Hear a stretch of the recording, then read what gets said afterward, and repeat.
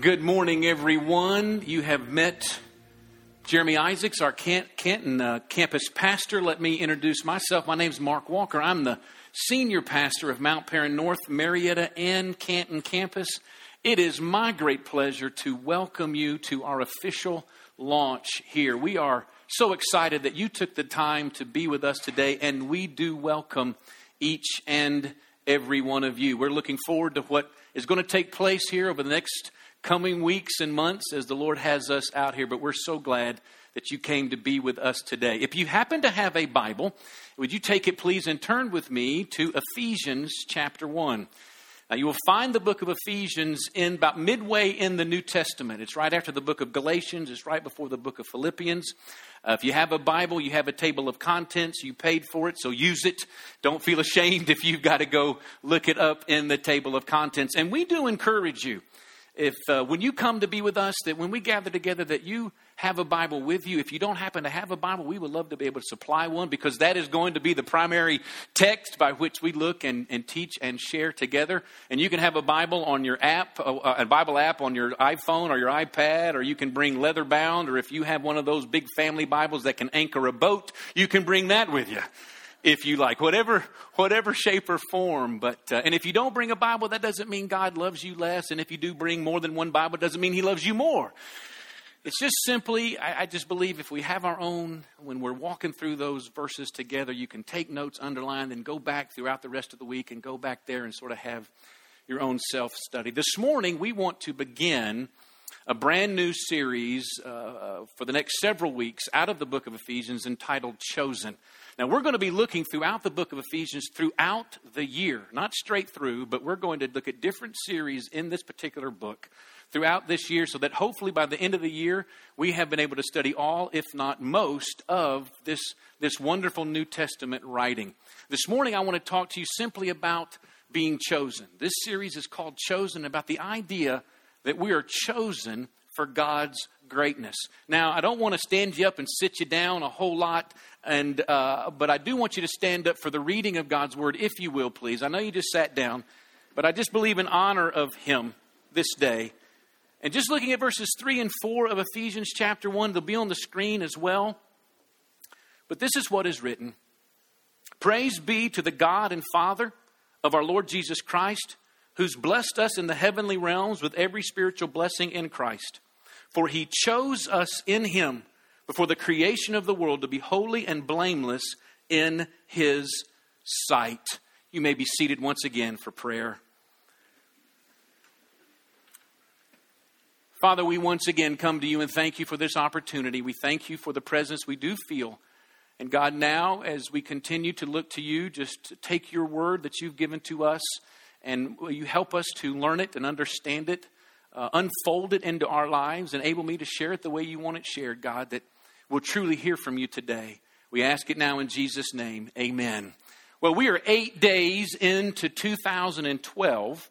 And probably right now, for those of us that made New Year's resolutions, about 25 to 30% of us have already quit. Because the stats tell us that about 50% of Americans make New Year's resolutions every year. But by week 1, 25 to 30% have quit. By week 2, about 30 to 35% have quit. By week 4, about 40% have quit. By 6 months, 50% of the people that make New Year's resolutions have quit keeping them altogether. And you may be somebody that makes a New Year's resolution. You may not do that kind of thing. But all of us sort of have a different approach, if you will, an attitude when it comes to coming into a new year. I came across the difference between a pessimist and an optimist when it comes to the new year. It says an optimist stays to see the new year in. A pessimist waits to make sure the old one leaves. Now, I don't know about you, but that's some of the way I feel sometimes. I came across 2 New Year's prayers. One of this is just a general prayer. It says, Dear Lord, so far this year I've done well. I haven't gossiped. I haven't lost my temper. I haven't been greedy, grumpy, nasty, selfish, or overindulgent. I'm very thankful for that. But in a few minutes, Lord, I'm going to get out of bed, and from then on, I'm probably going to need a whole lot of help the rest of this day and year. Please help me. Amen. I pray that every single day. And here's a New Year's prayer for the elderly, those that might be a little older in age. It says, God, this year, grant me the senility to forget the people I never liked anyway, the good fortune to run into the ones that I do, and the eyesight to tell the difference. I just want that eyesight thing, to be honest with you. And then this is the last thing. Maybe you're somebody that maybe you came into this year and you said, you know what, I really got to work on the stress in my life. I'm just too stressed and I'm really trying to get that worked out. This may help you. The word stressed, spelled backwards, is desserts. So there you go. There's a way to get out of stress. Just eat more desserts. Of course, if you're trying to lose weight, that's not going to help you a whole lot. You may be somebody that makes New Year's resolutions. You may be somebody that doesn't. But really, the tendency of every one of us is to want to improve our lives. We want to get better. We want to advance. We want to live the highest quality of life. That is within every one of us. And I believe it's within every one of us because God created us that way.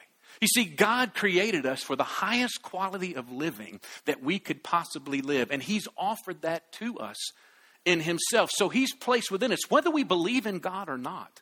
I believe what's within every person is God-given in this desire to advance, to improve and reach the highest quality of life possible. In essence, that's what we're chosen for.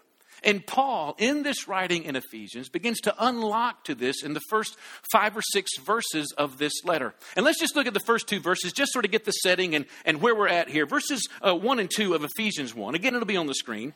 Paul, an apostle of Christ Jesus, by the will of God, to the saints in Ephesus, the faithful in Christ Jesus.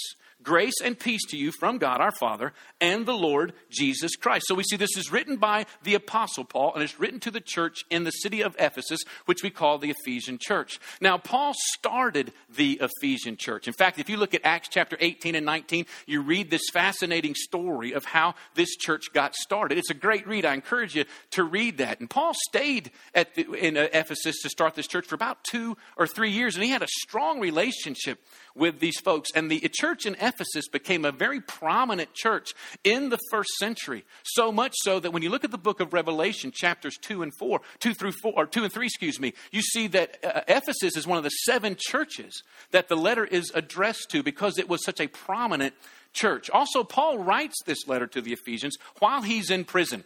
He's in prison in Rome for preaching and teaching Jesus Christ. And while there, he writes several letters that we see in the New Testament, one of which is this letter to the Ephesians. Now, the city of Ephesus is important to get a little hold on. So hang with me a moment. Let me just sort of paint a picture of what Ephesus was like.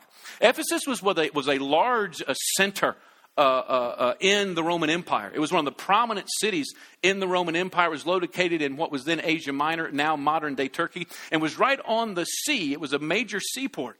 So Ephesus was a seat of commerce. There was a great deal of trading and buying and selling that took place in Ephesus because many merchants would come to that seaport. So it was a great seat of commerce. It was also a seat of entertainment. Ephesus had a large arena and stadium for having sporting events. It also had a large gym for training. It also had a large amphitheater for plays and musicals. And it was a seat of the arts and entertainment. It was also a seat of education. It had housed, at that time, the 3rd largest library in the world, and it held the leading medical college or medical center in the world at that time in Ephesus. So it was a seat of education, but it was also a seat of occultism. It housed the temple to Artemis, which was the goddess of fertility among the Greek gods. Or another name for her is Diana, depending on if you look in the Roman or the Greek mythology. And she was one of the major influential goddesses of the gods of the Greek and Roman people. And because she was the goddess of fertility, there was a great deal of sexual immorality that took place in this city, a great deal of prostitution, both male and female. There was a tremendous amount of sorcery and witchcraft that was going on in this city. And this city boasted about 200 to 300,000 people. It was a large, major metropolis in its time. And like any major city, just like we have today in the major city in which we live, there's all kinds of influences that are competing to capture our attention and to get us to live life their way. There's all kinds of influences that say this is what life is. This is what your purpose is. This is your destiny in life. This is who you are. And that was happening in Ephesus, and it happens every day today. And Paul, he writes this and says, hey, I want you to remember something. I want you to remember among all these influences that are trying to tell you who you are and how to live, I want you to remember who's chosen you, why he's chosen you, and how he's chosen you. So we're going to look at that today. And the first thing we want to see that Paul tells us is that we are chosen by God. Say, I'm chosen by God. We're chosen by God. Look at verses 3 and 4 again with me in chapter 1. Paul writes, praise be to the God and Father of our Lord Jesus Christ, who has blessed us in the heavenly realms with every spiritual blessing in Christ, for he chose us. God has chosen us. We're not chosen by some random process of evolution. We're not chosen by some providential fate. We are chosen by the true and living God. We are chosen by the maker and the creator of everything that there is. We are chosen by the sovereign God that is working all of his purpose and plans out and come to pass in this world. That's who we're chosen by. Intentionally, specifically, strategically, personally, you and I, chosen by God. Now, this word chosen to me means this. It communicates to me the idea of worth. When I'm chosen, I feel a great sense of worth. It means useful, that I'm very useful. I feel useful when I'm chosen, that I'm wanted when I'm chosen, that I have a belonging when I am chosen. You know, when I get chosen for something, you know, I'm just happy I got chosen, you know. I don't necessarily know that I feel these particular feelings of worth and belonging and usefulness. You know when I feel those feelings? When I'm not chosen. That's when I feel like, oh, I'm useless. I'm not wanted. I don't have belonging. I don't have worth. And I don't know what your year was like. Maybe you're one of the pessimists to make sure that the old year left. Maybe that's what your year was like. Maybe you this first week of this year. Maybe you felt more rejected than chosen in the past year. Maybe you felt more picked over than picked. And maybe you just feel like you're sort of been kicked to the curb. Can I tell you today that whatever life has done to you, the God who made you has specifically, intentionally, personally chosen you. And he's chosen you in a specific way. He says that we've been chosen by God. And we've been blessed in the heavenly realms with every spiritual blessing. Now, what does all that mean? I need to define some terms here quickly. The word blessed means here to benefit or to prosper. It's interesting. The New Testament is written in Greek. But if you look at all the other Greek classical literature, and you look at how they describe all the different Greek gods in the Greek classical literature, this Greek word for blessed is never used to describe any of the Greek gods. The only God that is described as the God that actually blesses his people is the true and living God, the God of the Bible. You and I have been chosen to be benefited and prospered by God. And he says something specific, in the heavenly realms. Now that's an important phrase in this letter. 5 times Paul uses this phrase. Heavenly realms doesn't necessarily mean the heaven, like the location, physical place heaven, though there is a physical place heaven. But it's talking about God's greater reality and purpose. It's talking about the high quality of living that we're made for. It's talking about God's viewpoint. It's talking about his worldview, his vantage point on things. It's where real reality and real purpose exist. It's in him. It's the eternal things coming to bear on the temporal things where we live. It's a higher purpose and calling that each one of us has is chosen by God. Maybe we can look at it this way. And I'm going to use several sports analogies here this morning. You'll notice I've been watching way too much football over the past couple of weeks. But when a team goes and plays a game, whatever the sport is, they go and play a game, the purpose of playing the game is to win. That's the purpose of playing the game. They're there to win. But then every now and then, and you'll hear these stories where some player on one of these teams was tragically killed or severely injured. And then that team dedicates the entire season to that player. They've just elevated themselves to a higher purpose. They're playing the game, but they're playing the game with a whole different purpose in mind. They're playing the game not just to win. They're playing the game to honor that player. And then that shapes every way by which they play the game. It shapes everything in which they do to train for the game. It shapes everything in which they do to execute in that game, because they have a higher purpose and calling. God has chosen us to the highest quality of life, the eternal things. And that is to place to live in him so that we can shape everything that happens in this life. We're not here just to try to have more positive than negative things happen in our lives. We're not here to try to make sure we have more successes than failures. No, we have been chosen to something much higher than that. It's in the purpose of God. So you and I are chosen by God. But then Paul says we're chosen by God, blessed in the heavenly realms with every spiritual blessing. The idea of spiritual blessing basically means that I have everything I need in order to live in the greater purpose and reality of God. That God has supplied me everything to live this life. God hasn't chosen us to fail. He's chosen us to succeed. He is our Father. And like every good parent, how many parents do we have in the room? Got parents in the room. That's about every hand as best I can see in some form or fashion. All good parents, what do we want to do? We want to equip our kids to succeed. We want to put them in the positions. We want to resource them. We want to give them the tools that they need to succeed, to have the best life possible. We don't want our kids to fail. We don't set them up to fail. We set them up to succeed. The same with our God. He's chosen us to this high level of life that He's called us and chosen us to.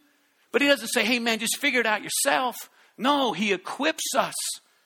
He provides us every spiritual thing we need by which to lead in this life successfully. He's given us the Holy Spirit. He has given us His word of truth.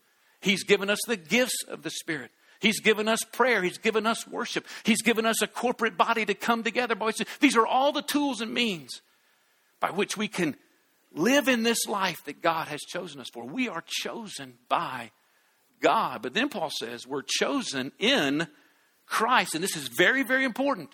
He says we're chosen by God in Christ. Look at verses 4 and 5 with me, please. We're going to read a portion of verse 4, and then we're going to skip to verse 5.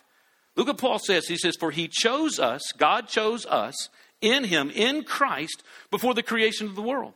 In love, He predestined us to be adopted as His sons through Jesus Christ. We're chosen by God in Christ. And that phrase in Christ, Paul uses some 36 times in this letter. He uses it 164 times in the 13 letters that he writes of the 27 books we have in the New Testament. This is a very important concept to Paul, but it's a very important concept in understanding what it means to have a relationship with Jesus Christ. This idea of in Christ means this. It means to be positioned, to be in the position for living life and defining one's identity. It is the source. I should say, He is the source from which we define who we are and by which we understand how to live and what living life is all about. In the life